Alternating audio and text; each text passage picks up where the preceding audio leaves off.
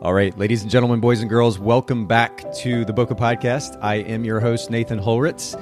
It is good to have you here today. For those of you that are live streaming on Facebook, facebook.com/Bokeh Podcast or youtube.com/PhotogsEdit, thank you for joining us and take advantage. We want this to be a two-way conversation, so comment, ask questions, send funny emojis, send dad jokes, whatever you want to do, but have some fun with us. Make this a two-way street, a conversation. And then for those of you who are listening to the audio version after the fact, make sure that you're following us at Instagram or on Instagram, Bokeh Podcast, B-O-K-E-H Podcast, so that you can keep up to date with the latest live stream that we'll be pushing out. We'll be doing these at least once or twice a week on average. And on that note, I am privileged to be joined today by Carolina Guzik. Carolina, thank you so much for, really returning the favor, because I got to be on your podcast as well. I know. Well, thank you for having me. I'm super excited to be here. And we're going to actually touch on a topic today, which honestly, we haven't spent a lot of time on, Carolina. And so I really appreciate that we're going to get into this. We're going to be talking about Pinterest, and more specifically, the mistakes that we might be making on Pinterest as photography business owners. Now, I shot weddings for about 10 years, Carolina. Back in those days, Pinterest wasn't really a thing. It's been a little while. Do tell me, how long ago was this? Dare I? Let's see. I started in 2001 and shot until about 2012. So that was the time frame. And in fact, even then, Instagram wasn't as popular for photographers either. It wasn't being utilized as a marketing platform the way it is now. But to that end, Instagram has been super popular. I feel like Pinterest hasn't quite gotten the exposure or has not been as popular as Instagram. Maybe we'll talk a little bit about that when we get to the topic here in just a little bit. I normally start off our conversations here at the podcast, though, with a few, shall we call them rapid fire questions? Sure. And so I want to jump straight into those. Let's start first with brand position. This is something we talk about quite a bit here on the podcast. Okay. I'm curious what your photography, actually, let's take both, because we're going to talk about your podcast and your photography business. Start with your photography business. What is your brand position or the unique value proposition that you offer to your market?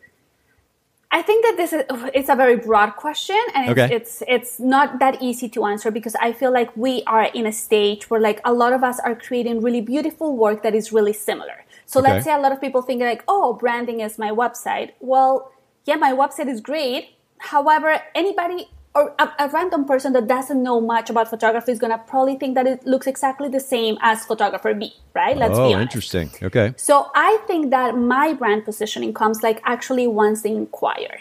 I am a person that is really attentive to my clients' needs and wants. I think that I have developed a good sense of understanding what people want and, being present for them. So I think that's really when my brand brings a lot of value to people. So when I get an inquiry and they meet with me, many of the times they're like, oh my God, you made us feel so comfortable. You asked questions that nobody else has asked. You actually gave us the time. A lot of photographers don't even want to jump on a call. So I think that's where, which is weird. Even when I hear that, I'm like, oh, I didn't even know that. I feel like everybody would like to, get, maybe a future client. Yeah, of course. Apparently it's not that way. Okay. So I think that's when my brand really becomes stronger in the eye of a future client.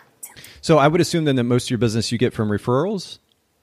Well, that's interesting, because I get a lot of business from search engine optimization, Google, Pinterest, obviously, but also a lot of, word of mouth. Okay. So it's a combination. All right. Well, fair enough. While we're talking about this too, I want to go ahead and pull up your website, which for everybody watching, you can see on the screen, CarolinaGuzik.com. And I want to actually share your website here on the screen as well, Carolina. Love it. So that everybody can see what's going on here. But I have to at least ask you, because you have a brand position statement there, front and center, above the fold, like we talk about a lot on the podcast. Authentic, vibrant, romantic photography for couples madly in love. This is something kind of what you were saying a second ago. It's even a position statement that's relatively similar to what I've heard from photographers in other markets. I'm curious about this word authentic in particular. What does that word mean to you? Because a lot of photographers use that word. I think it may mean different things to different people. I think for me, authentic is I want my couples to show up the way they are, right? I want them to have a lot of fun. If they're going to tell me listen, we are party people and that's what we want to focus our wedding on. I don't want to come here and be but we need to do a lot of portraits, right? I'm like, okay, we're going to do a lot of party photos, right? So that's what I want. That's what I feel by authentic, right? I feel also that they are kind of like a special person for me. They're not just another number. I only take about 20 weddings per year. So like I can actually focus on my clients.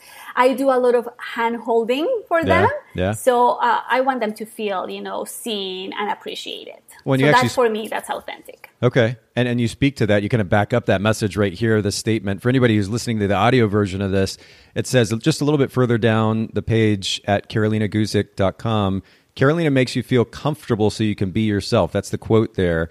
And it seems, that's very consistent in our, 5-minute conversation so far. You've been very, very consistent with that message. So I have a lot of respect for that. And for anybody who is listening to the audio version, we'll make sure to link to Carolina's website in the show notes at bokehpodcast.com. You can also check out her Instagram for the photography side of things at Carolina Guzik as well. Also, we'll link to that in the show notes.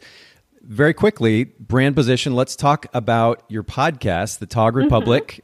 And I'm linking to this here on the screen, thetogrepublic.com. And let's jump over to that website as well. And I'm just going to go ahead and shout this out. Marketing, podcast, and education for photographers. So it seems like the focus here specifically is marketing? Correct. Okay. I have a little bit of an obsession with marketing. Okay. The whole concept of marketing. I went to school for mass communication and advertising. So I wanted something that was like very straightforward, no fluff, marketing tips that people can use and implement, right? Kind of like the blueprint. Obviously, everybody's going to get different results, but I'm kind of like giving people step-by-steps on how to do something to implement in their business. Yeah, absolutely. Okay, so we've got it here. And by the way, to your point about being straightforward, I love how straightforward that position statement is. Marketing, podcast, and education for photographers. So the focus there is marketing. And these days, as popular as podcasts are, and there are even a number of photography podcasts as well, you have to be specific, right? If you want to stand out a little bit. So I love the specificity of that. For everybody listening in, thetogrepublic.com. You can even hear my recent conversation with Carolina there as well. Also, the Tog Republic on Instagram. I put that up there on the screen for everybody watching live. All right, well, let's keep going. By the way, I love how to the point you are in answer to the questions too. This is great. You're actually following the rapid fire question idea here. So let's keep going. Awesome. What would you say is the most important principle behind providing a great customer experience from your experience as a photographer? Really listening. Okay. That's the shortest answer that I can give you. That's great. No, that's really good. Okay, so when you say really listening, though, one of the things that I think about when I go to, and I've said this before in the podcast because it's just been so impactful to me. I go to a photography conference, for example, and you start talking to another photographer, let's say WPPI. You can immediately tell when that person is checked out, like their eyes glaze over and the responses that they're giving are a bit robotic in nature. Is when you talk about truly listening, are you talking about that? I mean, you're talking about avoiding that kind of glazed over automatic pilot mode and actually engaging? Literally, like that's literally what I'm talking about, like truly listening. And that could carry on for your clients, for the vendors that you work with.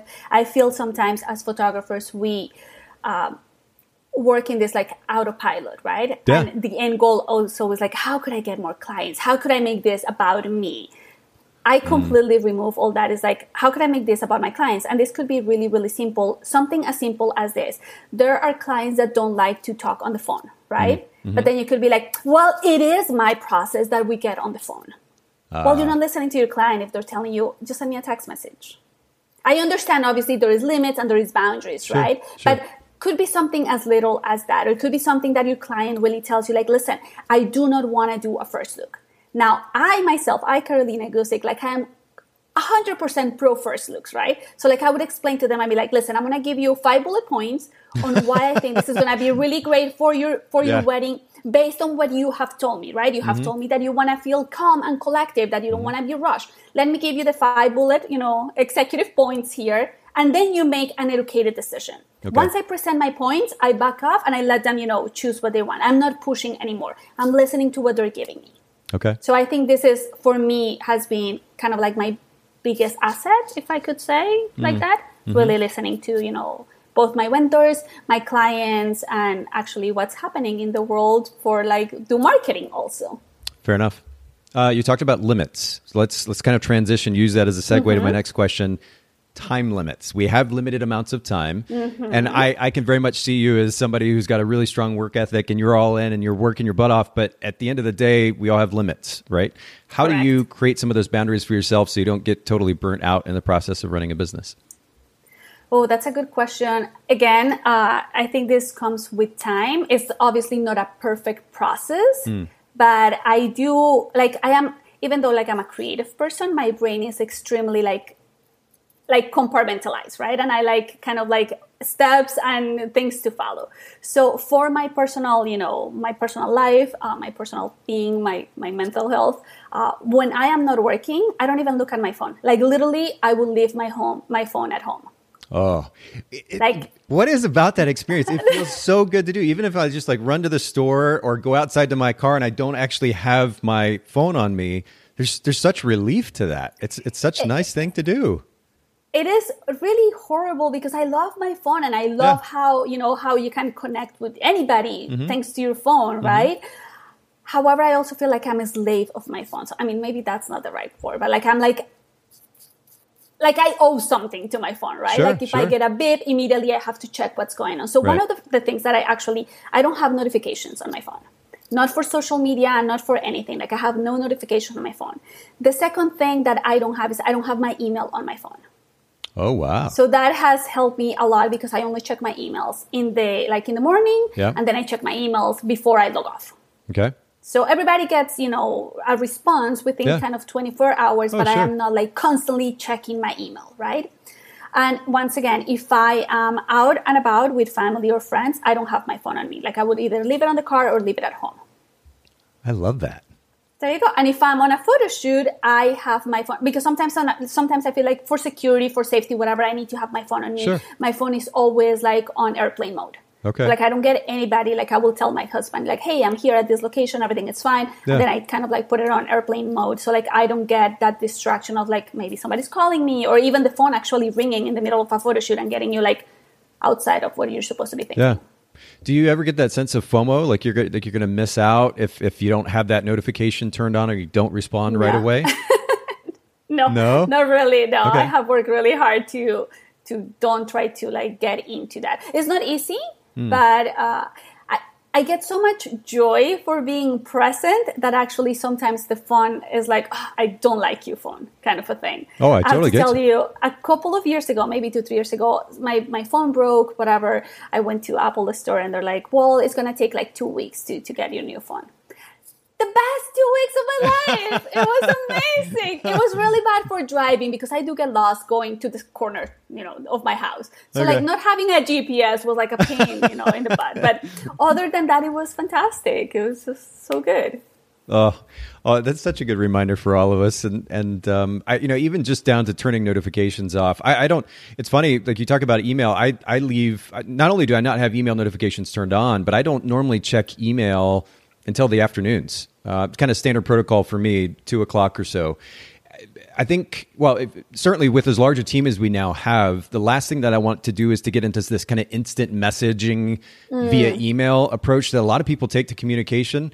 It eats in too much to our ability to be able to, like you said earlier, focus on the moment, whether it's our personal life or our professional life. It distracts from it. And I think that's the case just in general with notifications as well. I love the idea of me actually being the boss and deciding when I go to that email or when I go to the social media notification. And I don't mean being the boss of anybody else. It's just simply being I get to make a choice for myself, how I spend my time, when I spend my time. Somebody else doesn't get to decide that just because they sent me an email or a DM or anything of the sort. And I have to be, I guess, a little bit selfish in that way, or I'm going to totally burn out within a week. It's not going to take long because there's too much going on. It is. It's I feel again, technology is a fantastic thing. I love it. Don't get me wrong. I grew up in the 80s and 90s. So not having an actual phone with you at all times.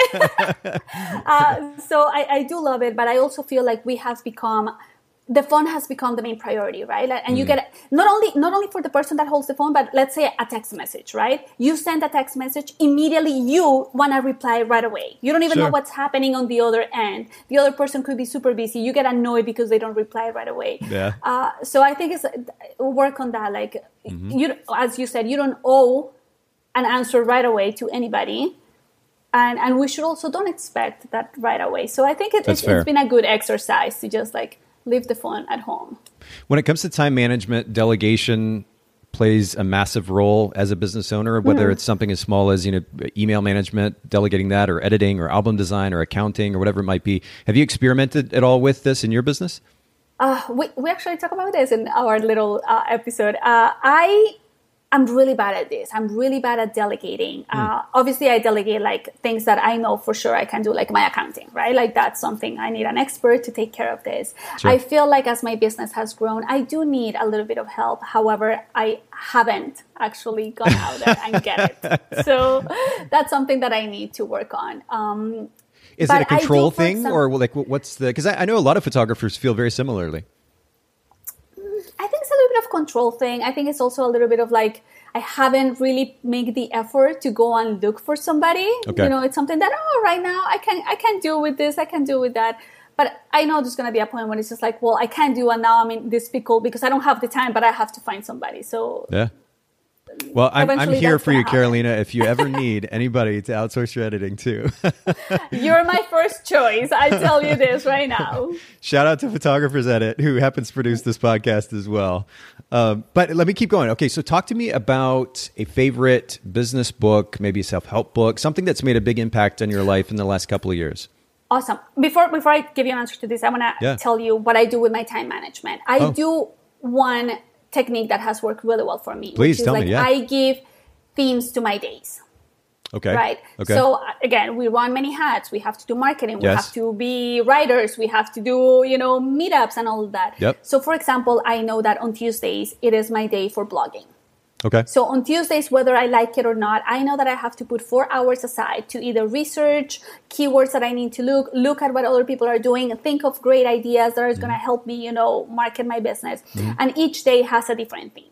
Okay. Once I get off with that task, then I can move on with other things in business. I think that has helped me be organized. Again, is there that sense of, do you ever get that sense of FOMO? Like if you put so much focus and time into this one area of your business that the other things are going to kind of lose or miss out in any way? No. Okay. No. I don't suffer so much from FOMO, but I also know that you have to trust the process. So like the first time that I heard this concept of having themes, I was like, oh, how is this going to work out? But as soon as I implemented it, I'm like, oh, it makes sense. Okay. Because now instead of like thinking about blogging 5 days of the week and doing just a little bit every single day, taking a lot of time and energy, then I know that one day, each day it has a task that I need to focus on to advance my business. It's good. So that has worked. Yeah. That's good. Talk to me about a favorite book. Anything come to mind? Favorite book. Everybody, like the Bible, Story Brand. Everybody has read that book. So that's a really, really good book that has helped me. I don't focus much on business books. Okay. I mean, obviously, I've read all the, the major ones, right? Like How to Gain Friends and Influence People, or sure. I don't even know the title, but you know that's what pretty I'm much going it. with. Yeah. So that's a good one. Another one that I think that is really good that I think that everybody should read is How to Steal Like an Artist. It will give you a good perspective in how to being an actual artist and understand that pretty much we're reinventing the wheel. We're not making something completely brand new out of thin air. Yeah. So I think that sometimes as photographers, we either struggle with that concept or we think that we're just like paving the way when in reality, not so much. It's been done before. But you said it's How to Sell Like an Artist? How to Steal Like an Artist. Still? What? Spell steal. That. Steal, like steal, like S-T-E-A. Yeah. Oh, okay. Yes. Wow. Who's this by? I'm really bad with authors. I don't know, but I'll tell you right now. Yeah, I'm actually doing the same thing. We'll see who gets to it first. Amazon, How to Steal Like an Artist. Okay. Now, so I better understand what you were saying. That totally, wow. How to Steal Like an Artist. Okay. Let's see. Who's the author? Let's see. Austin Kleon? Yes. Okay. AUSTIN-KLEON. Austin Kleon. How to Steal Like an Artist. And wow. for people that don't like to read, he has a 10-minute TED Talk that really covers the whole book. Really? Okay. Yes, it's fascinating. It's really interesting and gives you a lot of perspective of like, calm down. It's been done before. Just, embrace it. Though. Yes. No, I totally love that though, because it's funny. We all, and I know I've been guilty of it too. Like we all find some kind of significance in what it is that we're doing or some idea that we had. At the end of the day, you're right. There's really not a whole lot new under the sun. And even if you think that you're doing it for the first time, let's see in the photography world. Sure. It's been done before in like other type of marketing. Other industry has done it before. Now you just like learn, which is fine, Yeah. Go take what's working in another industry and now make it work in your industry. But I think, and I'm so glad you bring this up actually, because I think what happens is we give an idea so much significance and so much importance that we then we would become inflexible, right? Our ego is attached to it. We're like, oh, this is such a great idea that I came up with. And then our ego gets attached and then we don't flex and flow and adjust as needed. And that can ultimately be a detriment. It can hurt us. Correct. Wow. Okay. This is good. I'm going to have to look up that TED Talk too. And we'll make sure to link to all of this in the show notes at bokehpodcast.com. For those of you who are listening in, let's actually jump to this conversation about Pinterest. And again, this is great because we haven't really talked about Pinterest a whole lot here on the show. There have been 2 or 3 pretty significant episodes, but almost 500 episodes. We need to talk a lot more about it. All right, let's do this. So Pinterest, first of all, because as I mentioned earlier, it doesn't carry the popularity. I know it's talked about, but not to the extent that Instagram or Facebook is as a marketing platform. Before I even ask you the significance of the platform for you specifically, why do you think it's not as popular as Instagram or Facebook? I think it's a misconception. I think that people think that Pinterest is another social media platform. And they're like, well, I already have like the 2 big ones. Do I really need another one? So I think that's the first misconception. The second misconception, I think, is like a lot of photographers think that it's just for women, for moms. Only moms use that platform. Okay. Why do I need to be there? And I see both female and male photographers making that assumption, right? They're like, just moms are there looking for recipes. Yeah. Which in reality is not true. Okay. All right. That's a little bit like I myself, I use Pinterest for like recipes all the time. Well, okay. So then to that extent, to that end, what was the motivation for you beginning to use Pinterest as a means of marketing your business? Like what was the motivation? Well, as I mentioned before, like I like to look at what other people are doing in other industries and see how it can apply for my business. So Pinterest was really, really big in the world of blogging, like maybe 5-6 years ago. Okay. So I was following a lot of bloggers because I like their content, whatever the case was. And I was like, well, they're really pushing this Pinterest thing. And even though I used it because I was using it to find quote unquote inspiration for my own, photography. Sure. I was like, I don't see what they're talking about because they were talking about like, oh, this is really going to help, get traffic to your business. And I'm like, I'm looking at the analytics and I see no traffic. So I don't know what they're talking about. Yeah. And then it was just like, I'm going to flip what they're teaching me because that's another thing that I have. Like I have this, I like my mind is always challenging.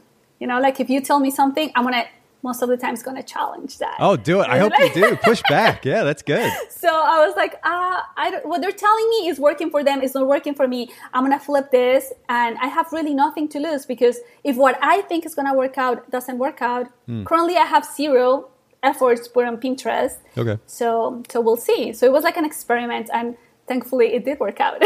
So that how well did it work out, I guess? Like what percentage of your clients would you say you booked through Pinterest?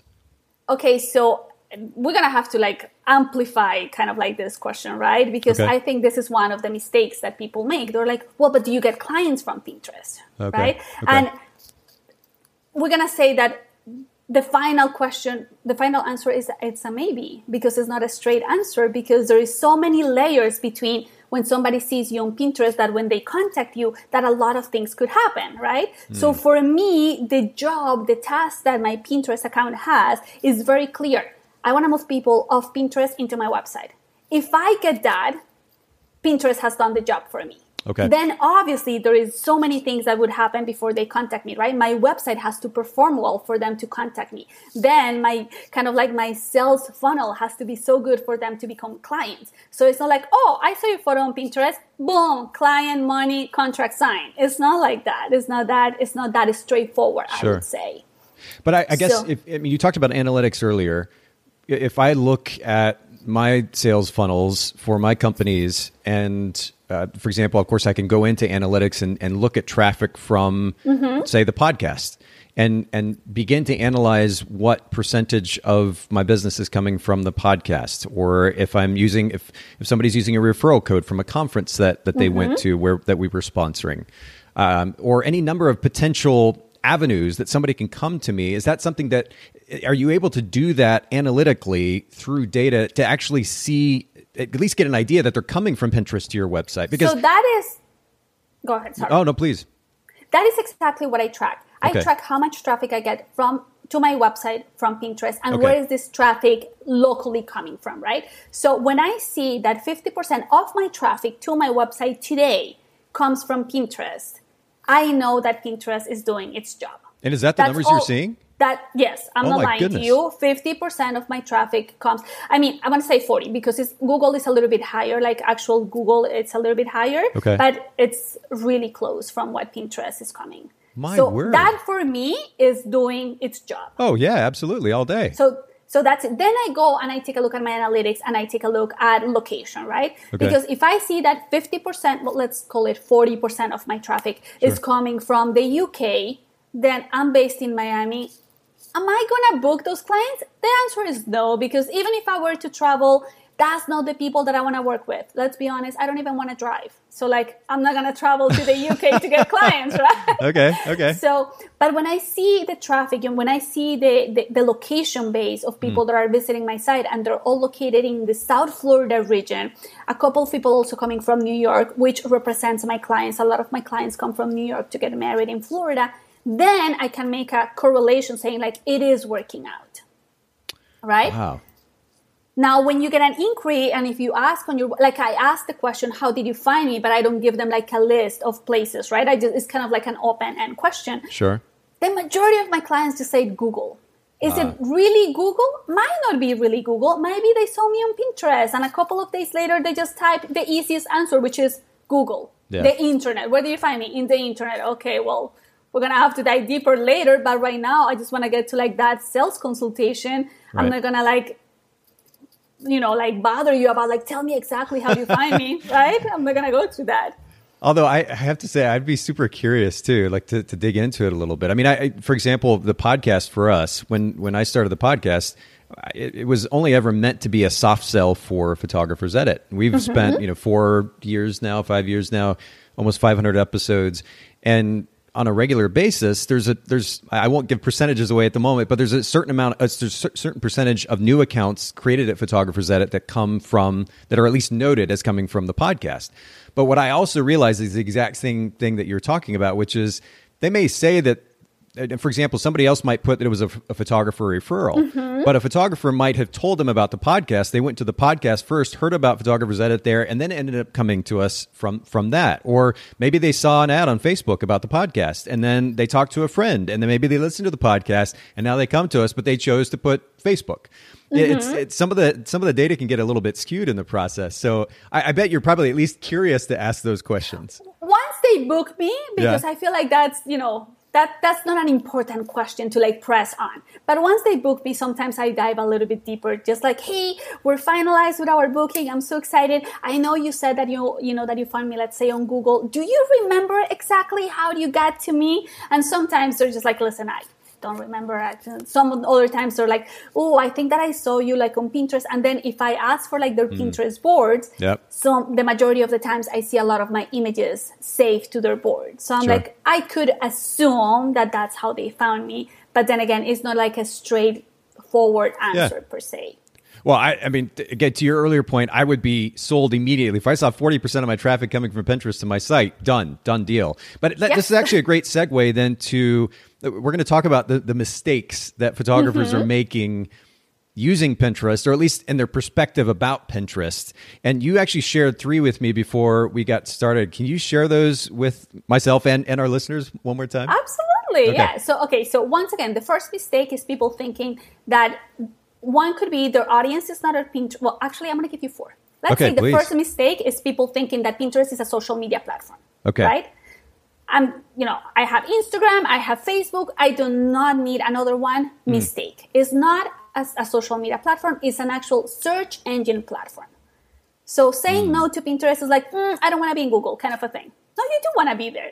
So that will be kind of like the first mistake. The first one. Okay. We'll come back to all these. For everybody listening and watching, we're going to come back and kind of break each of these down and what the solution is. But all right, second mistake. What's that? Second mistake will be thinking my audience is not on Pinterest, right? As I mentioned before, people think like it's just for moms. There is nobody there. Well, Pinterest actually releases data every single year. And they say that 40 million engaged couples plan their wedding on Pinterest. That's it. I have nothing else to say. Done. Yeah. Wow. Done. So that will be. The third one would say that once again, we're going to go back to like the same concept of search engine optimization, right? If Pinterest is a search engine optimization, if you're not using the right keywords, if you're not using text of your images, then you're not going to be found. So that will be the third mistake. People just putting an image on Pinterest and hoping for the best. Well, there's a little bit of a structure, just as you would do with your website, right? So that will be the third mistake. Okay. And the fourth mistake will be, and this is where people, other bloggers told me that my account was going to go so wrong, and I'm so glad to prove them right. Okay. Which is like pinning other people's content. Pinning other people's content. Okay. Okay. So for me, my Pinterest is an extension of my website. When Pinterest first was created, it was like a platform for you to actually pin other people's content, right? That was like the idea of it. Like, hey, you find something you like, you pin it, fantastic. Well, if I go back to the core value of what my Pinterest account is, which is like driving traffic into my website, why am I gonna pin, let's say, your wedding photos and send them to your website? That makes absolutely no sense, right? Right. So I'm just going to pin my own images that lead to my own website. So when people actually see something they like, they land on my website. And that is like the end result of what a Pinterest kind of like a strategy is. You need to be very clear about this.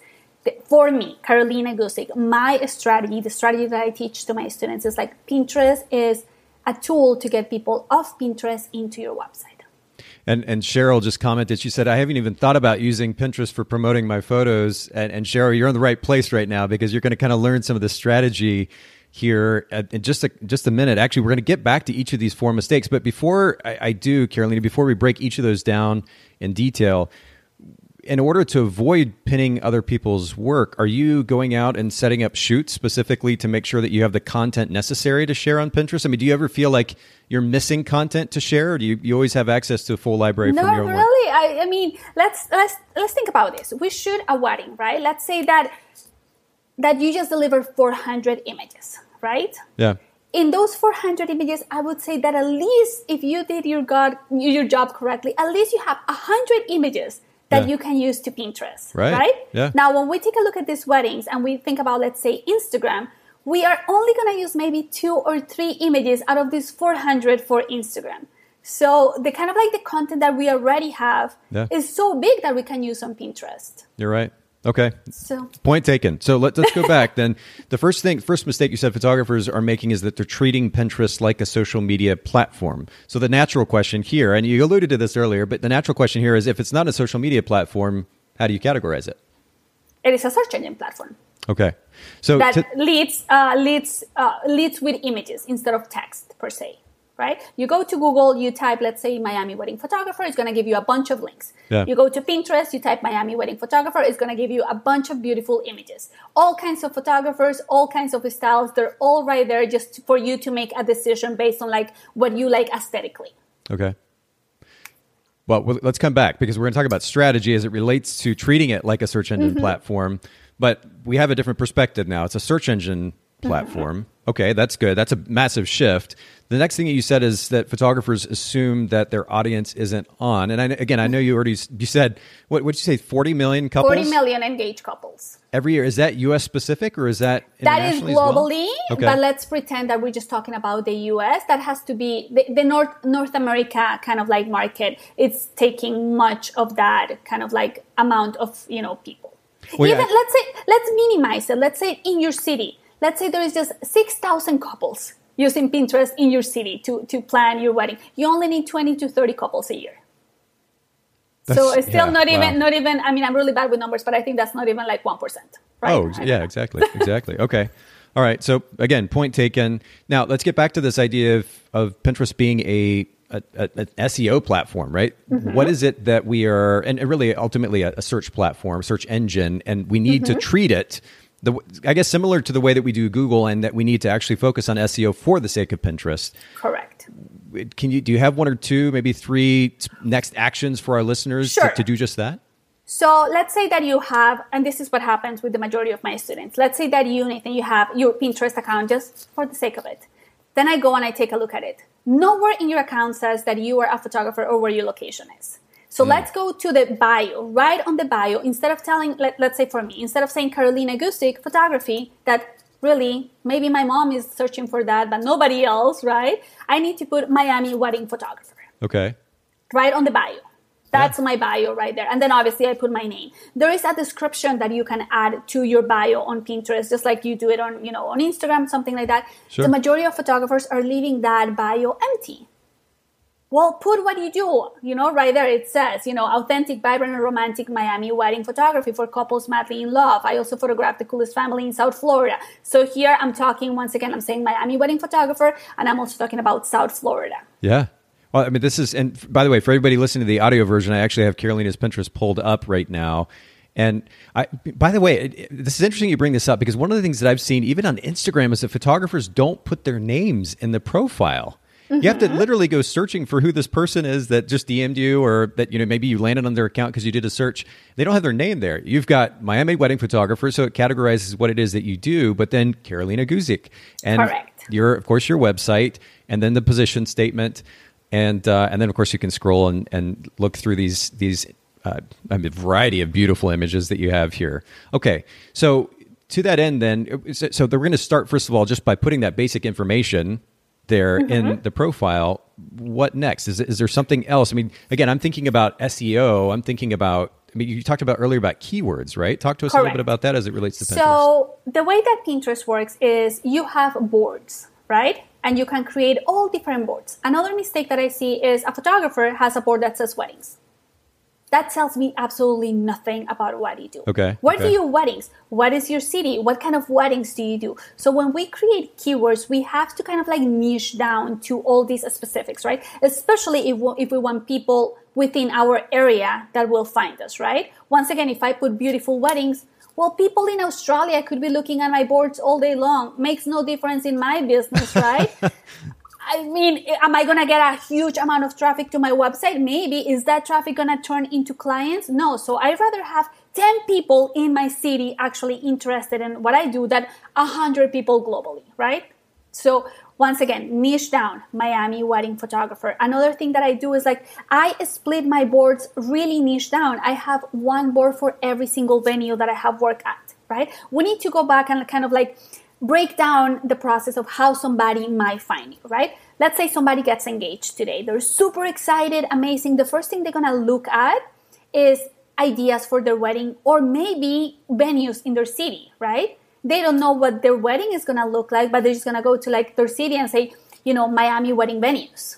And now they're going to get in Pinterest a bunch of pictures, all kinds of different venues. And aesthetically, they're going to be able to say I like this, I like that, oh, I don't like this. Right? So once you break down your boards into a specific venues, let's say there is a venue that I love that is called the Ocean Reef Club. The Ocean Reef Club is actually on the Keys. So that, particular board says Key Largo wedding venue, destination wedding, all these little things, right? So when somebody's looking for, a destination wedding in the Keys and they see my venue, they might think, oh, I really like this venue. It looks really pretty. They click on that. So far, they haven't even thought about a photographer, right? They're just looking at a venue. They click on that image, they land on my website, they land on an article about that venue. So now I'm giving them information about that particular venue. Now I'm also obviously adding my images to that article. So now they're like, oh, I like the style of photography that this person has. I also need a photographer. So it's not right on your face, hey, you need a wedding photographer. It's I'm giving them value, kind of going through the back door of how the mind will work. Well, I'm as you're talking, I've got your Pinterest account pulled up here, and this is going to be a great segue to the last mistake that you mentioned photographers are making, which is not using their own work. You've got, not only do you have so much work that you're sharing here, but truly it's beautiful. I mean, I've been in the industry for 20 years now. I've seen a lot of work, but it's the fact that you have so much content here that is so consistently good. It's so compelling. I could easily spend a lot of time just looking through your Pinterest account. It's absolutely stunning. Really, really beautifully done. So as you can see, I mean, right now people that are listening to the podcast, they can see, but you're scrolling, right? And you might see an image twice. And that is because I have pinned the image to 2 different boards. So for example, I have a board for, let's say, Miami wedding, portraits. Okay. So all the kind of like the style portraits go in there. But then they might also have like a beautiful, like this one, like Frida Kahlo inspired wedding ideas. So that goes in the particular Frida Kahlo, board. Okay. Now, I want to make sure that everybody that is listening to this understands that because Pinterest is a search engine platform, once they click on an image on Pinterest, that image needs to answer a question. For example, let's back this up. Let's say somebody is looking for Frida Kahlo inspiration weddings, right? Okay. They're like, oh my God, I want, it's in fashion and this is what I want to add to my wedding. And they start looking to this and they come across my images. They're all about Frida Kahlo. They're like, oh my God, I love this. I want to see more of this. I need more inspiration. If they click on that photo and that URL takes them to my homepage, I'm going to lose that visitor. Because now what they are seeing, even though it's beautiful photos, is not related to a Frida Kahlo wedding. Okay. They're not going to spend time on my website trying to figure it out where this Frida Kahlo wedding is. Okay. So it is really important that the images that you add to Pinterest, every image must have a URL. That the URL leads the visitor to the content that you are promoting. If you're promoting a beautiful beach wedding and I click on that and now it takes me to like your page about mountain weddings, you lost me because that's not what I want. Even though your images are beautiful, that's not what I want. And I think that's another big mistake that photographers do. They link to their homepage. Oh, interesting. Okay. So in this case, I mean, it says if you're the type of couple, and for everybody listening on audio, this is where you're missing out if you're not watching the live stream. We do replay this, so you can go back to facebook.com/Bokeh Podcast and see the replay. But I'm looking here at this particular image, Frida Kahlo inspired wedding ideas. If you're the type of couple that wants to add color and style to your wedding, this Frida Kahlo inspired wedding is right for you. You've given a few hashtags. And then at this point, you said they would just click Click, I think, go over the image. Okay. And click on it. It says right now, it says carolinagusik.com. It doesn't say anything else. Right. But if you go there, it takes you to a blog post about Frida Kahlo inspired wedding ideas. Wow. Which, again, I mean, seriously, Carolina, this is beautiful, beautiful stuff. Thank you. It's really beautifully done. But, what I want everybody listening in or watching to not miss. You've got to pay attention to what exactly Carolina is saying here, because frankly, I've learned this the hard way as well. Carolina not being intentional enough in my marketing efforts. And unfortunately, it doesn't even relate to Pinterest, just on Facebook, for example, running an ad or otherwise, not being intentional enough in what I am actually, or the funnel that I'm creating for that potential client. And then I'm actually leading and guiding them to a very specific location or in a very specific direction. That's super important because we miss out on the opportunity to, I guess, further either convey the message or to reiterate or back up the message that's being communicated. Is that right? Correct. I feel, and this might ruffle some feathers, but okay, I feel go for it. Like as photographers, sometimes we're very, very ego driven, right? And we're like, if they want me, they're going to find me. If they, let's go back to this Frida Kahlo thing, right? They see it on Pinterest. Yeah. They love it. They're like, oh my God, this is exactly what I was looking for. Let's say that I just linked them to my homepage. They land on my homepage. There is no Frida Kahlo anywhere on my homepage. Yeah. If I were ego driven, I would say, well, they're going to look to galleries. They're going to go to the blog. They will find it if they want it. Do they use that tone of voice too? Yeah, that voice. That's what it sounds like. that's my ego voice in my mind.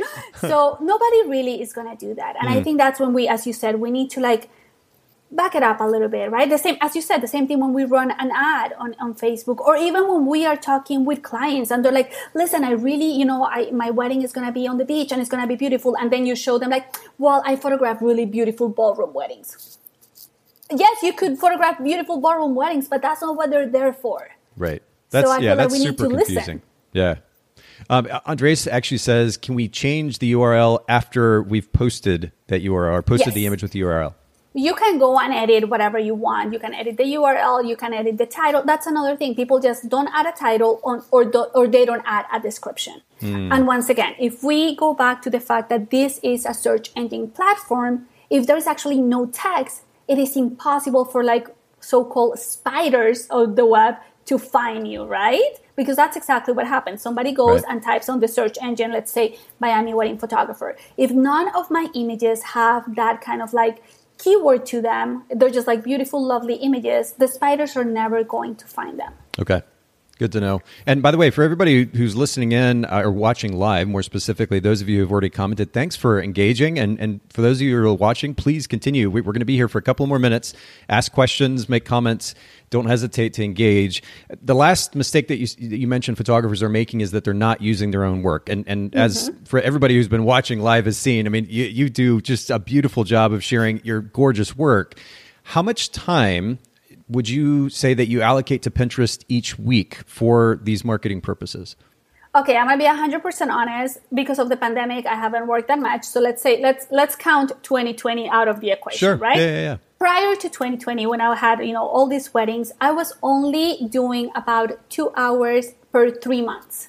So in 2 hours a day, I would plan enough content for 3 months. And that's it. I forget about it. I don't have to go and check on comments or likes or nothing like that, because those really don't happen on Pinterest. Okay. Obviously, because I am obsessed with my account, I constantly check the analytics, but a normal person don't have to do that. Well, this is such an encouragement. And honestly, I want to go sit and have a conversation with Jill, who heads up our digital marketing for, all the different brands that we run, and start thinking a little bit more intentionally about Pinterest. This is something, again, it's not been discussed a whole lot here on the podcast, but maybe I'm just not in the right circles. I've just not heard it talked about a lot within the photography industry. I know people ignore it. Okay, fair enough. But I could guarantee you, because every single person that comes across, I feel like I'm like in this mission to get Pinterest like on the map, right? Sure. Every single kind of like person in the industry that I talk about Pinterest, all of them have the same reaction that you have. They're like, I don't know, I never heard about this. Now, I want you to go into your Instagram stories, if you are a wedding photographer, and ask your audience, do you use Pinterest? Put a poll, yes, no.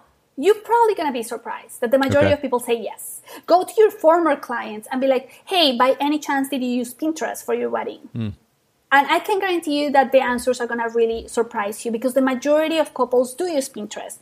Just because they didn't show you a board doesn't mean that they didn't use it for like their inspiration. Right. Sometimes it just takes asking the question. We can't assume or project onto other people. Andres says, thanks so much. Pinterest has been a mystery to me. And yeah, I mean, relatively similar here, Andres. I feel this sentiment. But, to that end, we've only kind of barely scratched the surface today, Carolina. There's a lot more here to cover. And so I want to take this opportunity to recommend that our listeners follow, first of all, the Tog Republic, togrepublic.com. I posted it there on the screen for anybody watching live. And for those of you listening in, again, the Tog, T-O-G, republic.com. Make sure you go take a visit and begin to listen to Carolina's podcast. Do you offer additional classes around this topic as well? I have about 5 different podcast episodes about, Pinterest for somebody that just wants to find out if this is right for them. And I do have a class that is really affordable, where I go all the way from like, hey, you don't have a Pinterest account, let's create one, all the way to like, oh my God, how are we going to create pins that stand out on the feed? So like I cover every single aspect of Pinterest. Every single thing that I teach is organic. I don't teach any like, oh, you need to pay to do anything like that. Everything is organic. Now, I do want to say that this is not a magic wand, right? This is not like, oh, I'm going to post 1 image on Pinterest or 10 and voila, tomorrow, my traffic is going to double, right? It's not like that. It does take a little bit of time, just like SEO, right? You don't write a blog post and the next day, it's ranking on page 1. Right. It's exactly the same concept. I would say give Pinterest a good 6 months of consistent work before you start seeing good results. But it's also kind of like a snowball. Once you get the machine going, it does. Like for me, if I have pinned maybe 10 images all throughout 2020, maybe that's a lot of images, again, because I haven't had that much content. So those are just pins that I'm just like recreating or something like that. Sure. And it's still, till today, Pinterest drives, as I said earlier, 40 to 45% of my overall traffic to my website. That's incredible. My word. Okay. Well, we're gonna link, of course, to your website in the show notes. For those of you who are watching, you can see this. If you go to the togrepublic.com and click on classes, you can learn more about this class that Carolina just mentioned. Of course, we'll link to that in the show notes at bokehpodcast.com. But Carolina, this has been super good. I mean, honestly, my number one goal outside of just conversation and connection like this, and sharing the love, the kindness out there with the photography industry at large, is to add practical value. And you've done that. I mean, you're such a great communicator and teacher. So straightforward. I love it. For all of our listeners, will you just mention one more time all the different kind of places that they can find you online?